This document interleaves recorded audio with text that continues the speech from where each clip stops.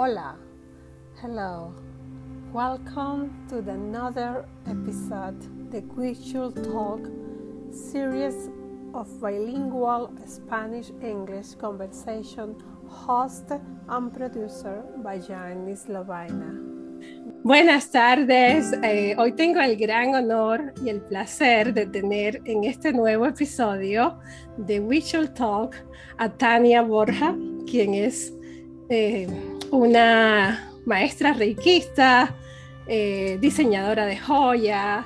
Tania es una artista con muchos matices que hoy vamos a conversar y para mí es un gran honor tenerla aquí en este especial programa We Should Talk, y bienvenida a este programa y seguimos hablando. Claro que sí, muchísimas gracias, Yannis, qué lindo, la verdad, pues muy contenta, muy honrada de que me hayas hecho esta invitación. Pienso que siempre es muy lindo podernos conectar, especialmente podernos conocer más todavía y seguir compartiendo. Pienso que conversar con otras mujeres que son bellas, interesantes, inteligentes, que tienen tanto que aportar, pues es siempre muy enriquecedor. Así que pues muchísimas gracias, muy contenta de estar aquí charlando contigo. Muchas gracias, Tania. No, tienes razón. Y ese es el gran objetivo de mi espacio, que surgió hace muy reciente, es invitar para la conexión, para seguir conectadas a través de este momento tan especial, ¿no? Para no mencionar el nombre, sí. Históricamente. Y es un momento que necesitamos conectar más como comunidad, como seres humanos. Ese es mi punto de vista también. Entonces, Tania, hoy vamos a conversar sobre ti, sobre tus trabajos, y me gustaría empezar preguntándote algo para atrás, como hace un montón de años, ¿sí? Cuando llegaste a Canadá. ¿Cómo fueron tus primeros años como mujer inmigrante aquí en Canadá? Pues mira, ya hace varios años de eso. Eso dije, back. Casi 20 años. Sí, ya un buen ratito. Pues mira, yo era muy joven cuando llegué a Canadá y bueno, fueron muchas emociones, obviamente, ¿no? Como es pues normal cuando uno se mueve de un lugar a otro, especialmente a otro país que es completamente diferente, que la cultura es otra cosa y que pues uno no tiene pues muchos contactos, ¿no? Uno llega y uno empieza como de cero. Cuando yo me fui de México, pues yo tenía una comunidad muy linda de amigos, de amigas, un lugar donde me sentía cómoda, me sentía conectada, me sentía que pertenecía, ¿verdad? Y entonces sí. Dejar eso me costó mucho trabajo y obviamente pues el despegarme también de mi familia. Siempre he sido una persona mucho de familia, siempre muy familiar, ¿no? Mucho de hogar, sí. Mucho de estar con mis padres y bueno, pues eso también fue difícil poder adaptarme al hecho de que pues prácticamente pues estaba sola, no tenía o sea, conocía un poco de gente también en Toronto, unas cuantas personas, pero bueno, definitivamente un grupo muy pequeño, ¿no? De personas. Entonces, sentimientos encontrados. Mira, la verdad, pues triste porque sí me dio lo que le llaman el homesick, ¿no? Sí, homesick. Sí, yo lo tengo todavía todo el tiempo. Te enfermas, ¿no? De extrañar a tu gente, tu familia, tu lugar, tu comida, todo eso, me dio fuerte, pero también fue una experiencia muy interesante de apertura. Empecé a conocer, empecé a ver otras cosas que no había visto antes y yo vivía como con una sensación permanente de asombro. Estaba asombrada todo el tiempo, ¿no? Era como que, wow, esto, wow, aquello, era como muy lindo. Me gustaba mucho principalmente la vida tan tan abierta, tan pública, ¿no? El poder ir a festivales y el poder tener acceso a diferentes espacios artísticos, a los parques, una sensación de seguridad también, porque pues finalmente en México no es así, ¿no? No vas así a los parques tan tranquilas, sino que Exacto. todo el tiempo así como mirando para todos los lados. Y en Canadá era esa sensación de estar bien, de estar tranquila, de no estarte preocupando de si alguien está atrás de ti, ¿no? Y te va a robar la bolsa o algo te va a hacer. Entonces, pues sí, muy asombrada, muy contenta porque estaba pues aprendiendo, viendo la vida de una manera muy diferente. Pero también te digo, hubo un tiempo en el que sí estuve muy, muy deprimida, muy como en ese espacio de realmente cuestionarme si había hecho bien, si esa había sido la decisión correcta. Todo pasó. Wow, entonces sí fue fuerte, fue muy fuerte. Aparte, según yo pensé que hablaba inglés porque supuestamente había ido a una universidad bilingüe y lo que sea, pero no, hombre, yo me di cuenta que no sabía absolutamente nada. O sea, era como, ¿qué? Y me da mucha risa porque a veces yo escuchaba a la gente hablar y yo, sí. Yes. Son similares, son muy únicas y por eso siempre hago esta pregunta para empezar, para conectar. A usar la energía, al Reiki, ¿cómo conectaste? ¿Cómo empezaste a usar el Reiki para ti? Porque te escuché decir un día que habías empezado contigo, como sanando contigo. Entonces me gustaría que hablaras, si te sientes cómoda, por supuesto. Sí, claro que sí. Mira, en realidad, al principio la herramienta que yo tenía para pues, procesar mis emociones era la poesía. A mí me ha gustado escribir desde muy, muy pequeña, me ha gustado escribir y pues no te voy a decir que lo hago bien, más bien pues nunca he compartido mucho no te cuestiones, por favor. Mi poesía, porque es como que una cosa más personal, pero me ayudaba mucho el escribir y el ilustrar. Entonces ilustraba y escribía y eso me ayudaba a como procesar un poco, ¿no? Mi primera aproximación con el Reiki en realidad fue una experiencia muy especial porque después de que yo llegué a Canadá, pues con esa idea de qué voy a hacer, yo sabía que pues no quería continuar con lo que había hecho antes. Yo estudié Derecho en México. Y sí me desenvolví como abogada. De hecho, tuve muchas experiencias muy lindas, viajé mucho dentro de la República Mexicana haciendo mi trabajo de abogada, pero yo sabía que había algo que no necesariamente, había algo más para mí. Entonces, sabía que tenía que buscar algo diferente y yo sabía que estaba como dentro del área de las artes, de la humanidad, algo así, pero no sabía exactamente. Entonces en esa búsqueda sabía que tenía que ver con mis manos, sabía que tenía que ver con una parte más sutil, más sensible. Así que empecé a buscar a qué podía dedicarme y encontré un anuncio de un lugar que se llama, bueno, en español sería el Colegio de las Artes Transformacionales, y estaban invitando a un open house, a invitar a la gente que viniera a conocer el lugar y a que supieran cuáles eran los programas que ofrecían, etc. Entonces dije yo, mira qué interesante, voy a ir. Y fui a este lugar y como parte del open house estaban facilitando tratamientos, estaban tienen una mesa de masaje y bueno, un lugar hermoso, así todo con cristales y con arte. Así como el lugar lo que estaba buscando. Qué lindo. Y entonces me preguntaron que si quería una demostración de Reiki.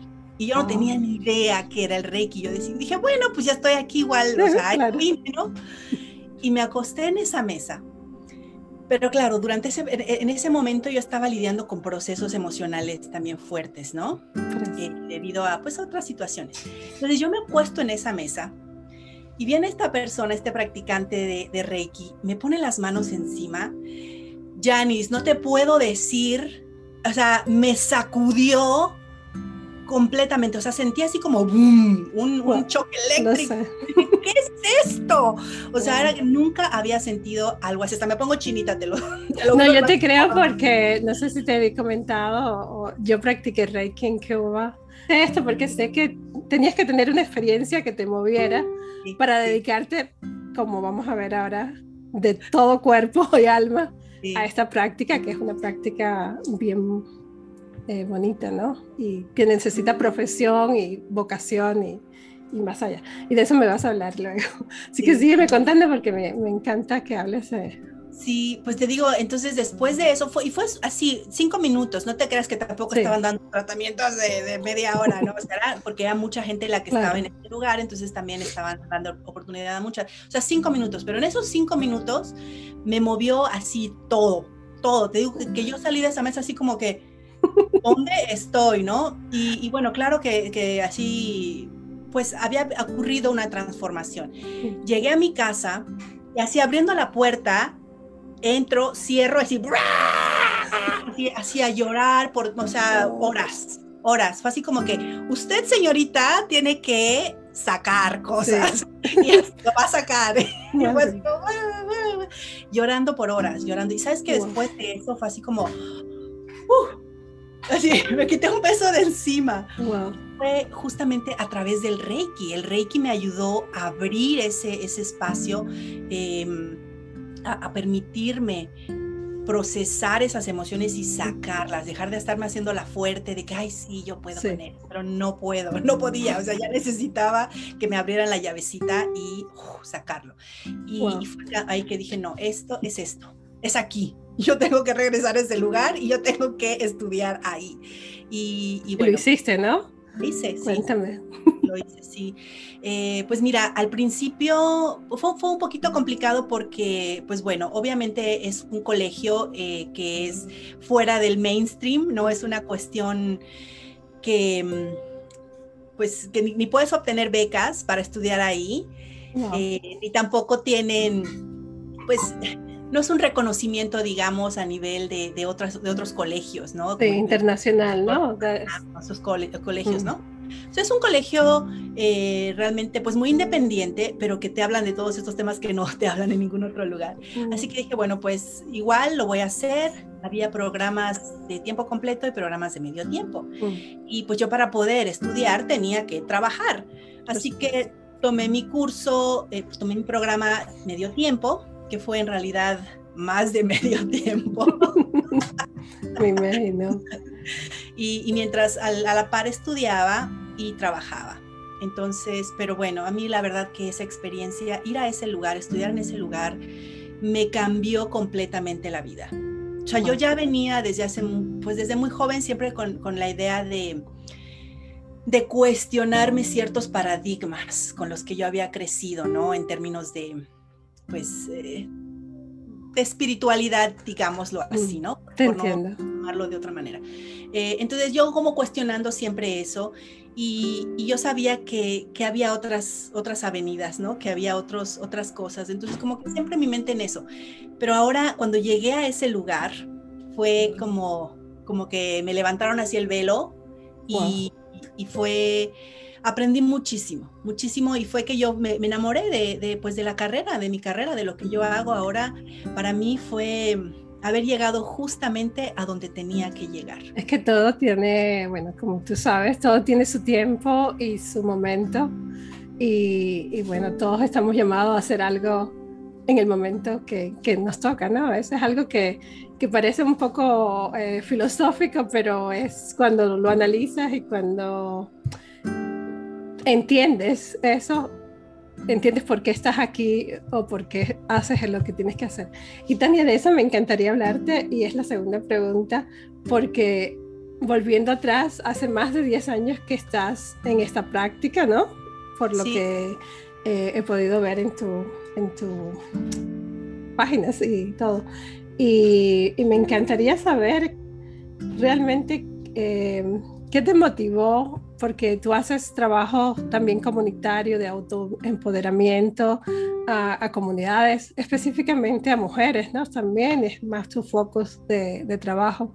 ¿Qué te ha motivado a conectar esta práctica a la comunidad o más al público? ¿Qué te ha motivado a hacerlo?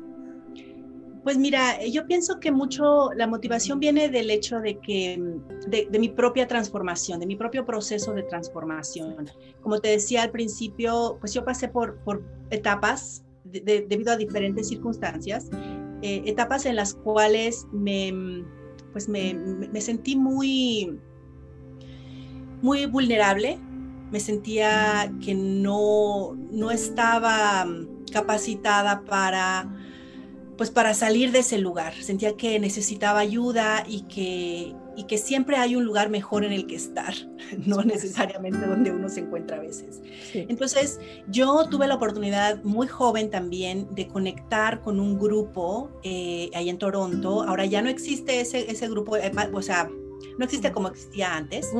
Tiene otro contexto y otro nombre, pero en aquel momento yo tuve esa oportunidad de conectar con esta organización que se llamaba Mujer, y ellas estaban ofreciendo un entrenamiento para las mujeres antiviolencia, para poder uno entender, conocer los ciclos de la violencia y cómo poderse empoderar, ¿no? Entonces yo tuve esa oportunidad de ser parte de una de estas generaciones de mujeres que tomamos este programa, y otra cosa que me cambió la vida, porque definitivamente me ayudó a mí a darme cuenta de que yo podía hacer las cosas y de que yo podía no seguir estando más en ese espacio donde estaba que no me gustaba. Y fue una experiencia maravillosa, la verdad, que yo aprendí muchísimo. De ahí fue que yo empecé a sentirme más fuerte, más segura de mí misma, con más confianza, pues muchas cosas, y aprender muchas cosas también dentro del contexto de la comunidad. Entonces yo me di cuenta que a veces las mujeres necesitamos un empujoncito, que nos empujen tantito, ¿no? Y nuestra propia fuerza interna, nuestra propia intuición, nuestras propias ganas de salir adelante es lo que nos va a llevar, pero necesitamos ese empujoncito a veces no sabemos por dónde está la salida, sabemos que hay una salida, pero no sabemos por dónde, hacia dónde dirigirnos.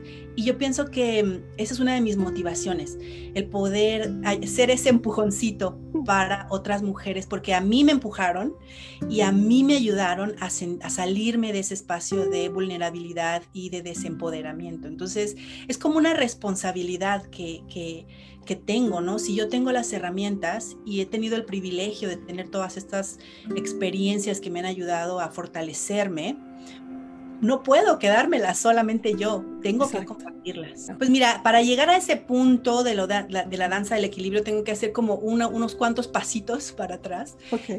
Pues como tú sabes, mi trabajo, pues, y como en mucho de trabajo de muchas personas, pues era prácticamente presencial. Pues yo trabajaba haciendo coaching, haciendo terapias 1 a 1, o dando clases o facilitando grupos, organizando eventos, etcétera, todo presencial. Entonces llegó el momento en el que por la naturaleza de mi trabajo, pues yo no podía ya seguir haciendo cosas presenciales porque pues por toda esta cuestión del lockdown, ¿no?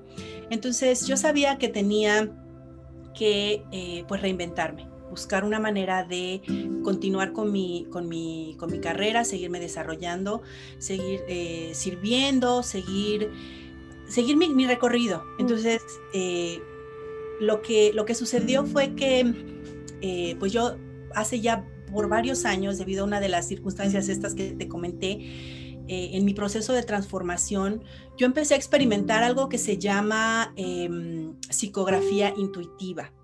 Y eso significa, bueno, tal vez tú sabes lo que es. No, pero explica porque quizás otra de nuestra audiencia les resuene.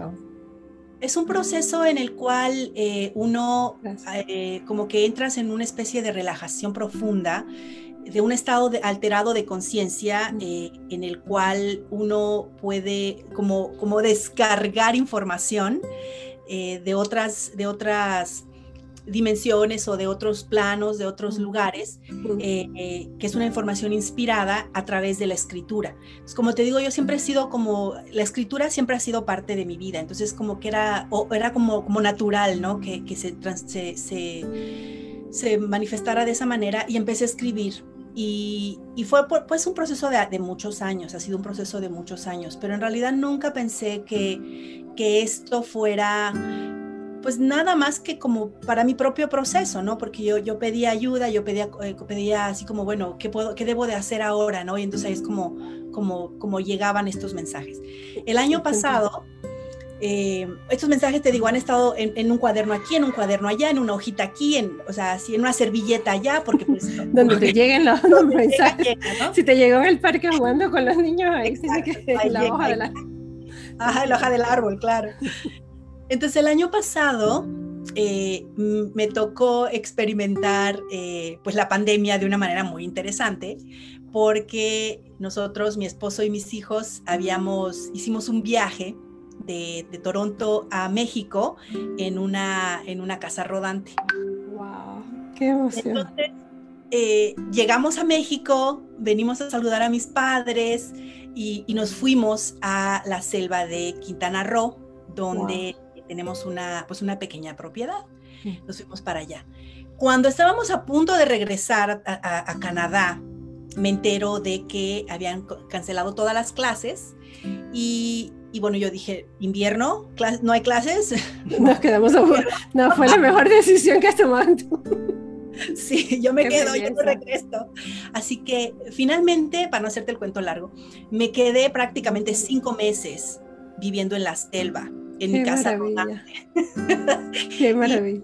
Y en ese espacio de quietud, de tranquilidad, no wifi, o sea, ningún tipo de interferencia de ondas, de radiaciones, etc. Que nos afectan. De eso quiero que me hable y es una de las preguntas que tengo para atrás. Pero sí. Pues en un lugar completamente virgen de todo este tipo de interferencias, porque ni Netflix, nada, obviamente nada. Entonces, no, nada, así nada, no internet, no, nada. Entonces, como que en ese momento yo dije, este es el espacio que yo tengo para trabajar en este proyecto que he venido con muchas ganas de hacerlo, de desarrollarlo más a profundidad, estas canalizaciones, pero nunca había tenido tiempo porque, pues, tú ya sabes, ¿no? Siendo mamá, profesionista, siendo de todo, no hay tiempo. Entonces dije, este es mi tiempo.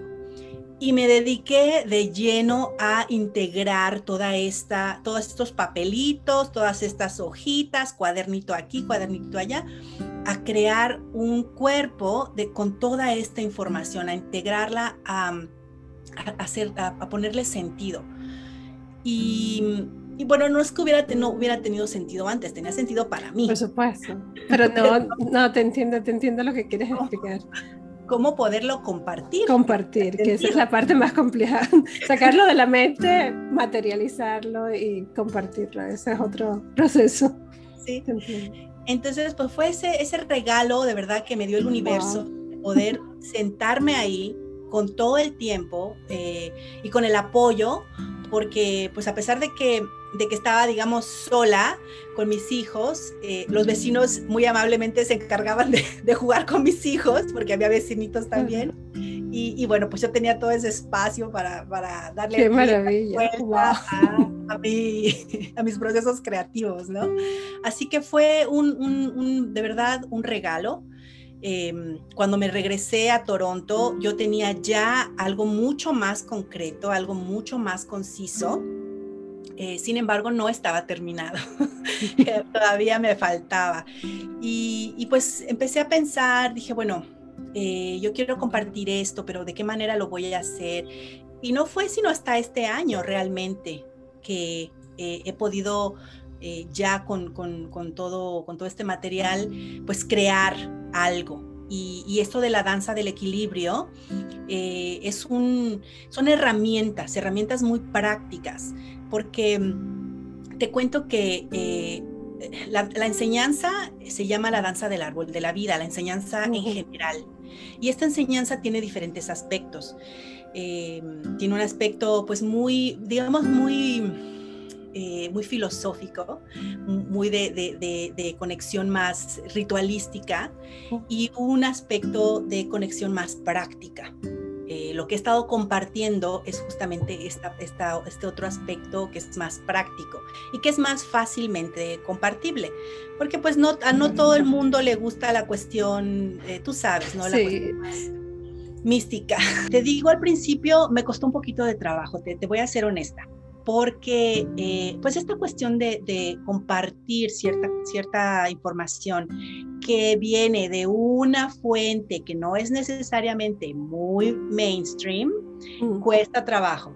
Entonces yo me sentía como que, ay, es que yo sé que tengo que compartir esto, pero no me quiero sentir vulnerable al compartirlo, ¿no? Y digo, finalmente cada quien pues decide cómo se relaciona contigo, ¿no? Pues pero de pronto es como que dices, bueno, no quiero que me tachen de loca, no quiero que me tachen ¿no? De así como que, ay, que se fumó, que se metió, ya sabes. Te entiendo. Bueno, ¿qué más da, Tania? Que no voy a clasificar, no importa, porque ese es otro de los temas que siempre pasan con los seres humanos. Al final somos raros porque hablamos de cosas que nadie está hablando. Vas a ser la rara siempre del grupo, o la extraña, o la loca, o la que... Oh. Sí, yo sé que siempre... Toda la mañana te la pasas así. Si nos conectamos en lo que piensan los demás de nosotros, nunca podemos avanzar, ¿no? Exacto. Entonces, te digo, así al principio sí me costó un poquito de trabajo, pero dije, bueno, ya está. O sea, igual lo voy a hacer. No me queda de otra porque es lo que yo sé que tengo que hacer. Y además, yo me siento apasionada al respecto porque todo este tiempo que yo y la dedicación y el esfuerzo el enfoque más bien que le he dedicado es por algo. O sea, este es el momento. Entonces dije, bueno, ya está. Que llegue a quien tenga que llegar, yo lo tengo que hacer. Entonces, al principio lo hice, la primera aproximación, digamos, con las personas fue a través de lo que yo denominé una serie introductoria. La serie introductoria fueron 7 días que yo transmití a través de Facebook, de un grupo privado, porque justamente yo quería también como guardar un poco pues ese espacio, ¿no? Eso sagrado de esta enseñanza y que no fuera como tomada a la ligera, ¿no? Entonces yo lo puse afuera, dije, bueno, esto es lo que hoy voy a hacer. Si a alguien le interesa, mándenme un email y lo voy a hacer en privado. Entonces eso fue lo que hice. Hubo varias personas que, claro, que yo ya sé que les interesan estos temas, que fue como mi primera línea de outreach. Y ya de ahí empezó pues como a replicar, ¿no? O sea, como a irse un poco más. Y sí, tuve varias personas que se inscribieron y estaban ya listas esperando en mi grupo de Facebook, el grupo privado, estas transmisiones. Hice estas transmisiones por 7 días y ofrecí un poco de esta enseñanza. Después vi que tenía resonancia, que a la gente le interesaba, que la gente realmente estaba obteniendo algo de eso, y yo dije, bueno, pues hay que continuar, o sea, ya empecé, ya tiré la bolita, hay que continuar. Claro, el primer paso, ¿no? Siempre.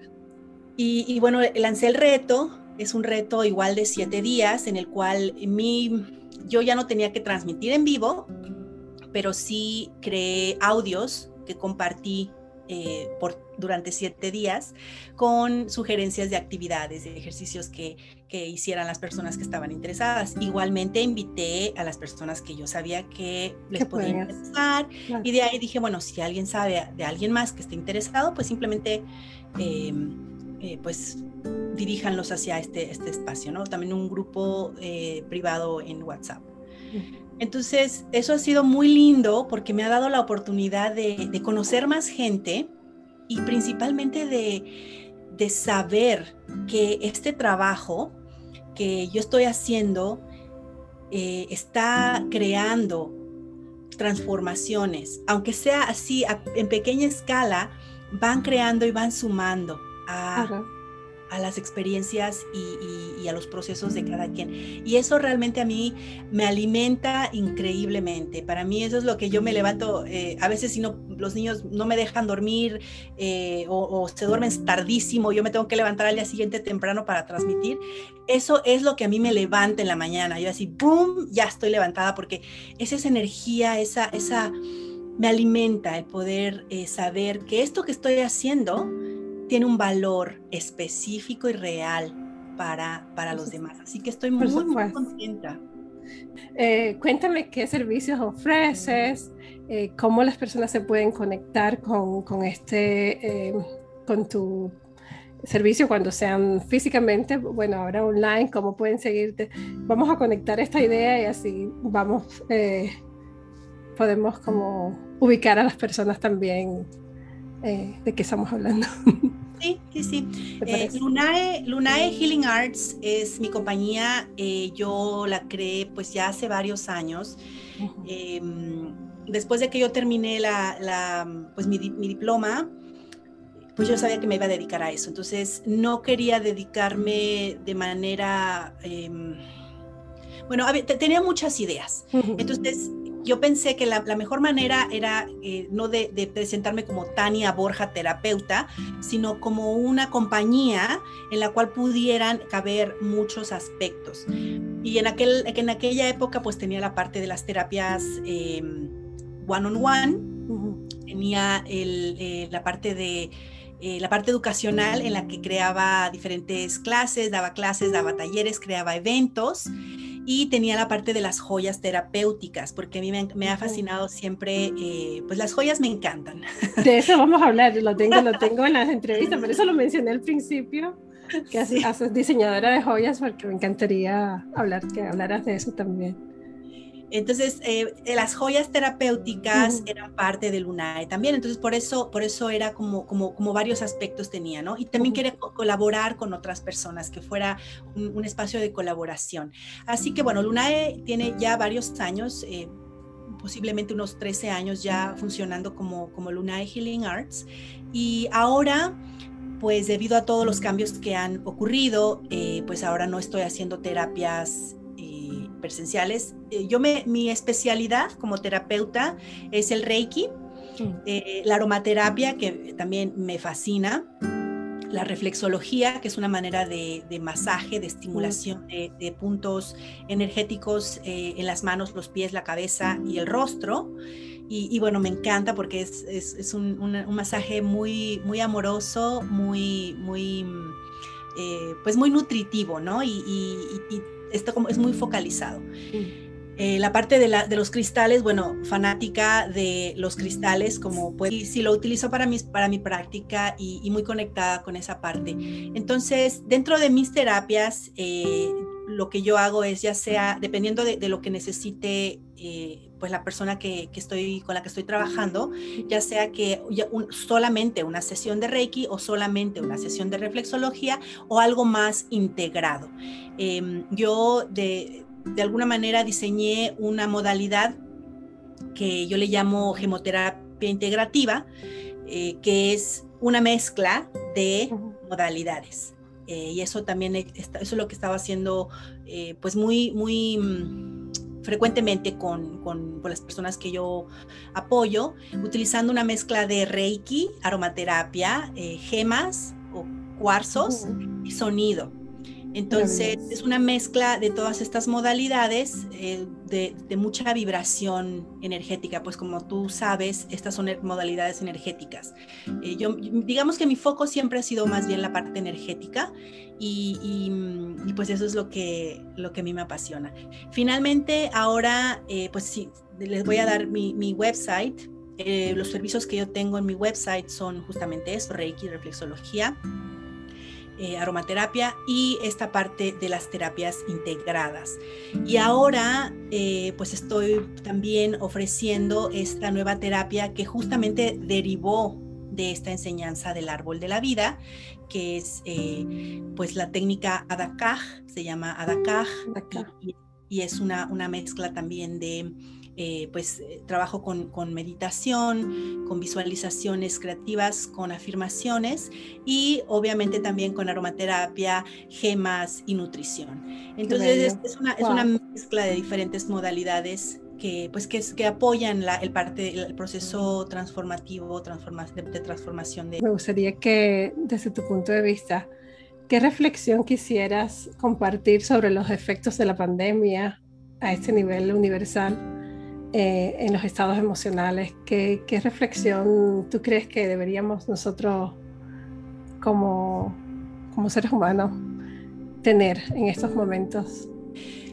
Yo pienso que una de las cosas que yo he venido charlando, de hecho, esta semana que está pasando, a través de esta otra miniserie que ofrecí en vivo por Instagram, una de las cosas es menester el ir hacia adentro, el conocernos, el realmente tomar un espacio para la reflexión, para la introspección, porque hay mucha influencia negativa, hay mucha influencia tóxica, y me refiero principalmente pues a noticias, a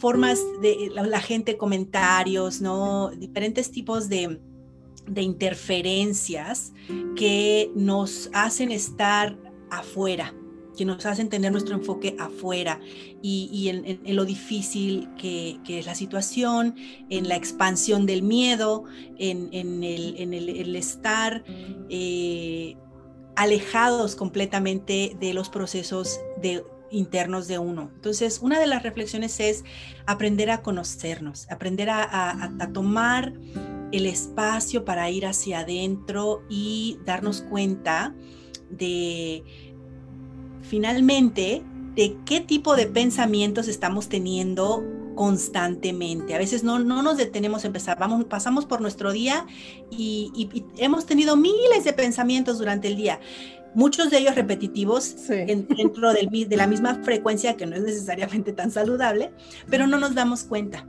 no nos paramos a reconocerlos. Entonces, esa es una de las maneras de ir hacia adentro. Esa es una de las formas que yo he encontrado que ayuda a empezar a conocernos más. Estoy pensando en esto demasiado. Esto está ahí, esto le estoy dando vueltas y vueltas y vueltas ya por varios meses. ¿Qué onda, no? Sí. O sea, sí. Otra cosa es preguntarnos cómo nos sentimos. Y puede sonar tontito, pero de pronto sí dices, ¿cómo me siento? ¿Cómo me siento? A ver, ¿cómo me siento? Realmente, ¿cómo me siento? ¿No? A veces no nos tomamos ese tiempo de preguntarnos cómo me siento, y sí creemos que estamos bien o creemos que no estamos bien, dependiendo de qué es lo que estemos experimentando, ¿no? Pero yo me empecé a hacer estas preguntas constantemente: ¿cómo me siento? ¿Cómo me siento? Y ya parecía yo disco rayado, pero eso me ayudó a darme cuenta, a empezar a conocerme. ¿Cuáles son las reacciones que yo tengo dependiendo de cada situación que se presenta durante el día, ¿no? Porque no es un sentirse de la misma manera todo el día. Por supuesto. Y una vez que ya sé cómo me siento, ¿por qué me siento así? ¿Por qué me siento así? Entonces, una de las cosas que yo pudiera compartir con la audiencia es el empezar a monitorear sus pensamientos. ¿Qué tipo de pensamientos tienes constantemente? Porque de esa manera podemos tomar pasos para hacer cambios, para poder sustituir ciertos pensamientos que no son positivos, que son de autosabotaje, que son de maltrato hacia nosotros mismos, o de juicio hacia otras cosas, hacia la gente, hacia las situaciones, etcétera, por pensamientos más gentiles, más que apoyen un estado de ánimo más amoroso, más gentil. Entonces, pensar, monitorear nuestros pensamientos, tratar de verlo desde afuera, como que somos un observador, una observadora de nuestros pensamientos, de nuestra mente y de nuestras emociones. Eso me encanta que hablas de eso, porque es algo que lo he conversado con otros grupos individual y a veces también en esas entrevistas con Carla, lo hablé, creo también, Carla Berganza, que me encanta, que sé que están conectados ustedes también, o sea, en Luna Hill. Y me parece que este tiempo, me gusta que digas eso porque es justamente lo que yo he intentado hacer. Bueno, eso lo vengo haciendo hace muchos años, pero en esta etapa como mucho más consciente de qué es de lo que uno dice, de lo que uno hace, en fin, como mental, tener ese espacio para pensar, para mí, para reflexionar en el día, ¿no? Puede ser en la noche o en el día, pero creo que es fundamental, ¿verdad? Como seres humanos. Así Eso es. me Yo estaba encanta. compartiendo durante esta miniserie, compartí que a mí me gusta hacer la analogía de la cebolla. A mí me gusta hacer la analogía de los seres humanos con una cebolla. Las cebollas pues tienen muchas capas. Nosotros también tenemos capas, pero no nos han enseñado a pensar de esa manera. Nuestro cuerpo es una capa. Nuestra mente es otra capa, nuestras emociones son otra capa, nuestra esencia espiritual es otra. Entonces, lo que yo decía con respecto a este lema de conócete, ámate y activa tu felicidad, es que claro que nos conocemos. Yo sé que me llamo así, yo sé que me gusta el color morado y el color verde, yo sé que me encantan las joyas, sé que me encanta, no sé, el jazz, sé que me encanta la poesía. O sea, todas estas cosas son cosas que, claro, nos conforman de alguna manera. Pero lo que yo les decía es que esas son características de nuestra persona. Exacto. Esta persona que nosotros hemos creado debido a nuestras circunstancias, nuestra crianza, nuestras necesidades de caber dentro de un círculo social. Es una construcción de nuestro ego, finalmente. Pero, ¿qué hay adentro? ¿Cuál es ese ser? El ser, que no es la persona. Es algo mucho más profundo, algo mucho más grande que eso, algo mucho más maravilloso. Entonces, ir pelando la cebolla. Es importante ir pelando la cebolla. Esa metáfora me encanta. Me encanta y ojalá que podamos hacer ese ejercicio de introspección mucho más frecuente, ¿verdad? Nos ayudaría muchísimo, me parece. Tania, ahora me gustaría que me hablaras de un poquito de tu trabajo como comunitario, porque sé que dedicas muchas horas de tu vida al trabajo comunitario como profesional y más enfoco en los temas sociales, porque creo que ahí te viene lo de haber sido abogada. Sí. Lo conectas porque... no hace mucho tiempo atrás, yo estuve como presidenta de la organización comunitaria de mujeres para empoderamiento de mujeres que se llama ALIDESA, Acciones de Liderazgo y Desarrollo. Exacto, eso se me olvidó el nombre. Exacto. Sí, yo tuve el gran privilegio, la gran fortuna de poder desempeñarme como presidenta de la organización por aproximadamente 2 años. Yo conozco a Lidesa desde hace muchos años, desde que yo era una polluela, empezando mi proceso. Yo me convertí en miembro y también a Lidesa me enseñó mucho y me dio desde muy joven la oportunidad de desempeñarme de manera profesional. Alidesa me invitaba a dar talleres, a dar charlas, cuando yo apenas empezaba a hacer mis pininos, ¿no? Cuando apenas empezaba en mi carrera profesional.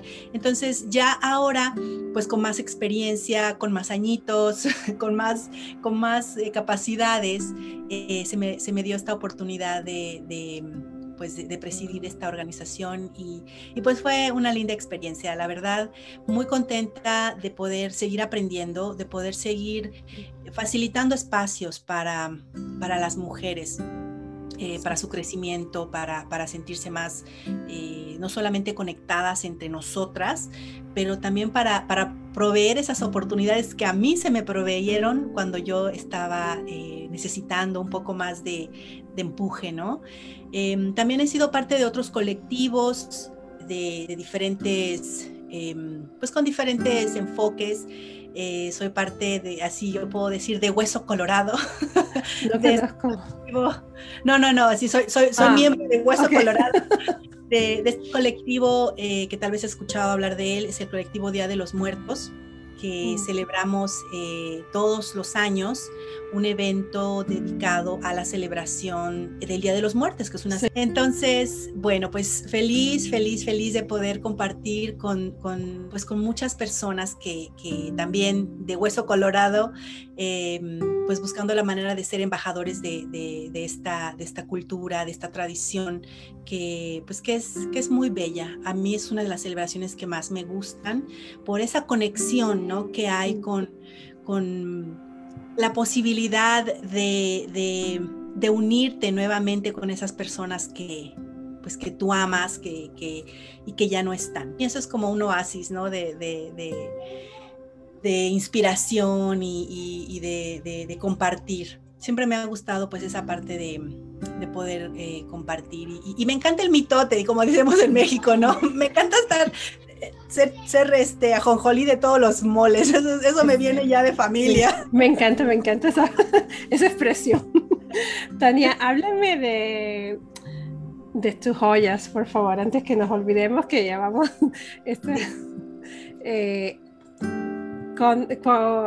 ¿Dónde podemos encontrar tus joyas, las que haces? ¿Qué tipos de joyas estás elaborando? En fin, tu inspiración. Cuéntame un poquito sobre eso, por favor. Claro que sí. Mira, en realidad ahorita no me estoy enfocando demasiado en la parte del diseño de joyas. Eso lo hice hace pues ya varios años, y fue también una manera muy especial de poder relacionarme con los cuarzos, con las propiedades curativas de las gemas de los cuarzos. Tuve la oportunidad de viajar a diferentes partes del mundo para conseguir esos cuarzos para crear mis joyas. Durante un tiempo estuve haciendo pasarelas para poder mostrar esas joyas, pero pasarelas no desde el punto de vista convencional, de acá las modelos todas así, ¿sabes? ¿No? Digo, y no tengo nada contra eso, pero es una manera mucho más fría, ¿no?, de mostrar un producto. Lo que yo hacía era invitaba a mujeres de la comunidad, hermosas mujeres en su belleza única, tal cual ellas son, y mostrábamos este trabajo y hablábamos de lo que ellas hacían, de su colaboración, de su profesión, de quienes ellas eran. Entonces las joyas eran un complemento para ellas, para estas mujeres hermosas que tuvieron, que me dieron la oportunidad de lucir mis joyas, mis creaciones. Qué bonito. También estaba trabajando con diseños de joyas para niños, justamente para utilizar las propiedades de tranquilidad, de bajar un poco las revoluciones, ¿no? A veces, porque yo tengo dos y son De eso quiero preguntarte, casi para cerrar, como mamá, porque aunque uno practique o sea muy espiritual o practique energías, ser mamá es otra experiencia totalmente, es otra de las capas de la cebolla, ¿no? Como tú dices, te voy a usar esa palabra porque me encanta. Y como mamá, ¿cómo manejas esa energía o cómo manejas ese tiempo de mamá con tus niños y cómo los integra a tu profesión o a tu práctica? Es difícil, es muy difícil, pero afortunadamente tengo el apoyo completo, 100% incondicional de mi hermoso compañero de vida, de mi esposo. Él está ahí siempre y nos compartimos esa responsabilidad. Pues yo hablo con ellos acerca de lo que yo hago, hablamos con ellos acerca de lo que nosotros creemos, y ellos de alguna manera pues van integrando ese tipo de ideas, de conceptos, pues en su vida, ¿no? ¿Me hago el tiempo? Sí, me hago el tiempo porque tengo de ir al parque con ellos, de colorear con ellos, de pintar con ellos, de salir con ellos. Eso sí, yo soy bien como decimos en México, bien pata de perro. Sí. Entonces, mis hijos no se pueden quejar de que no los llevo a ningún lado, porque más bien llega el verano y adiós. Así mismo.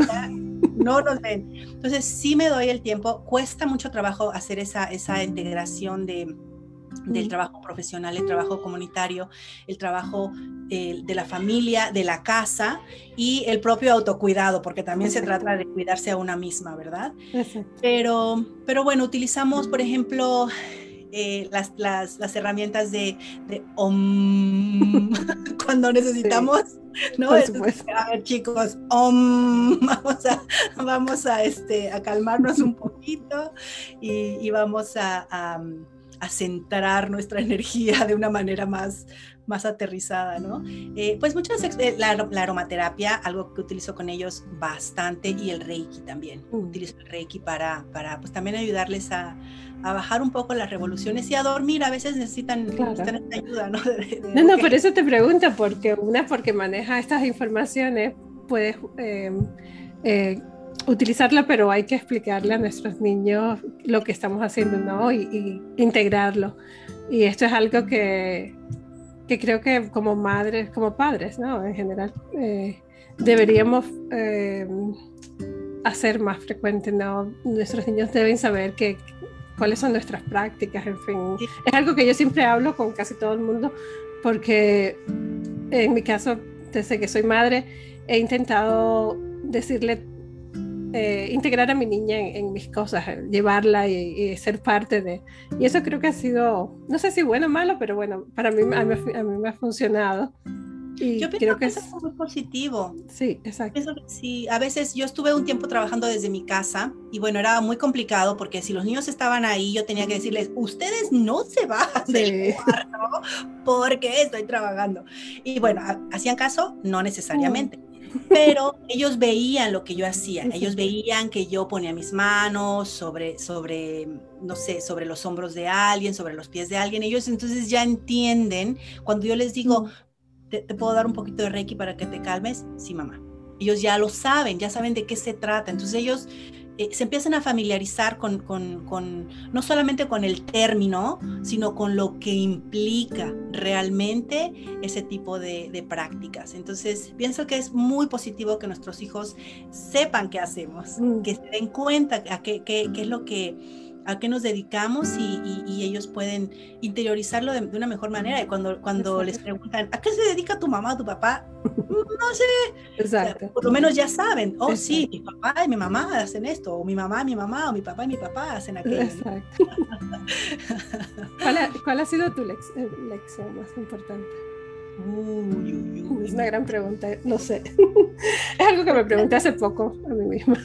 Sí, mira, yo pienso, cuando me hacen esa pregunta, sí la he pensado porque lo he vivido, lo viví de una manera muy dramática, te puedo decir. Una de las cosas que he aprendido es el ser flexible, la flexibilidad. Te cuento, hace algunos años yo tuve pues mi primera oportunidad de embarazo y bueno, pues yo estaba metida pues en este rollo, ¿no? De la cuestión holística, siempre pues eso ha sido parte de mi vida, pero yo tenía ideas muy estrictas y muy rígidas con relación a lo que yo quería para este embarazo, para ese parto, ¿no? Y yo, bueno, así, maestra del control. Esto, tenía todo así, ¿Cuál es mi sorpresa? Que todo eso para lo que yo estaba preparada a que sucediera de esa manera, ¡pum!, completamente así, del otro lado. Y fue muy duro, fue muy difícil porque pues no estaba yo esperando un resultado así. Te digo, pues en confianza, y bueno, aquí lo voy a decir en frente de la audiencia, yo había planeado un nacimiento en casa, un nacimiento con hidroterapia, con parteras, con música de fondo, con inciensos, velas, y ¿qué va siendo el resultado? Bueno, pues que tengo que ir de emergencia al hospital, me hacen una cesárea de emergencia y perdí al bebé. Oh. Entonces, pues todo lo que había pensado, todo eso era así como que no sucedió. Entonces, una de las cosas que esa experiencia me dejó fue justamente el ser flexible, el decir, bueno, ok, yo no tengo control de nada. Yo lo único que puedo hacer es dar lo mejor de mí en cada momento. Y el universo va a decidir qué va a suceder. Porque si yo me pongo a decir esto y esto, es peor. Porque uno se da así en la frente de una manera brutal. Brutal. Entonces, eso es lo que te puedo decir que ha sido la enseñanza hasta ahorita más grande, el ser flexible y dejar que las cosas fluyan. Siento mucho lo de tu pérdida. No sabía. Cuando te hice esta pregunta, no esperaba que me contaras eso, pero... No, bueno, ya pasaron varios años ya. Claro. No, pero eso siempre... Bueno, tengo amigas que han experimentado y sé que es un dolor que no se va a quitar nunca y es algo que está ahí contigo siempre. Entonces, luz para tu bebé. Muchas gracias. Ay, me erizas. Ese es uno de mis miedos, ¿sabes? Y creo que por eso no he vuelto a ser madre, porque ese es uno de mis grandes miedos. Bueno, eso también te lo estoy confesando ahora aquí. Tengo solamente una y esa es la razón. Porque no sé. Que tengo que quizás curar esa parte de lo que estoy pensando. Okay. Es difícil, sí, yo sé, es una cuestión difícil, pero bueno, mira, gracias a esa experiencia, yo aprendí muchas cosas, también se me abrieron otros espacios, otras cosas.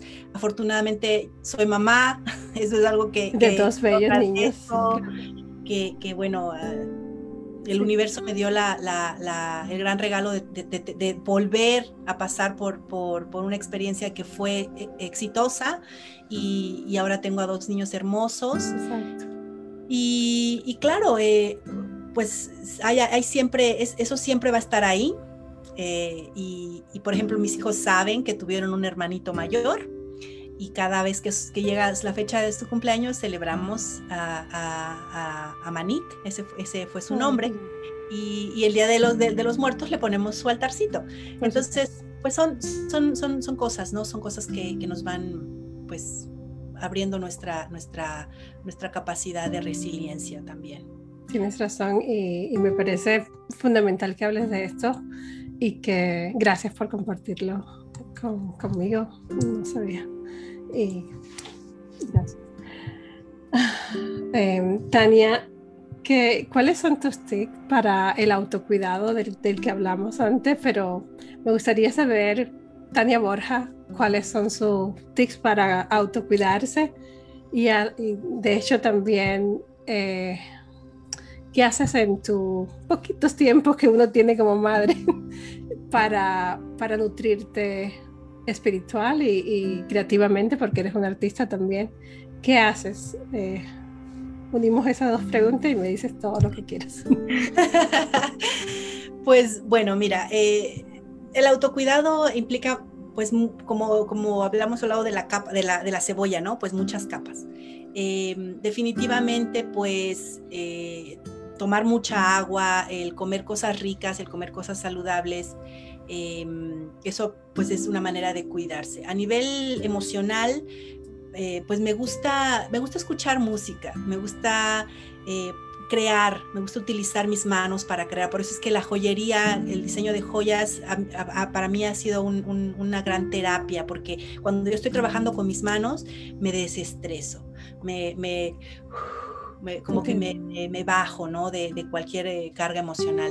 Mentalmente, bueno, pues me pongo a ver alguna película o alguna cosa así divertida, que también me saque un poco de cualquier pensamiento o situación que me esté causando problemas.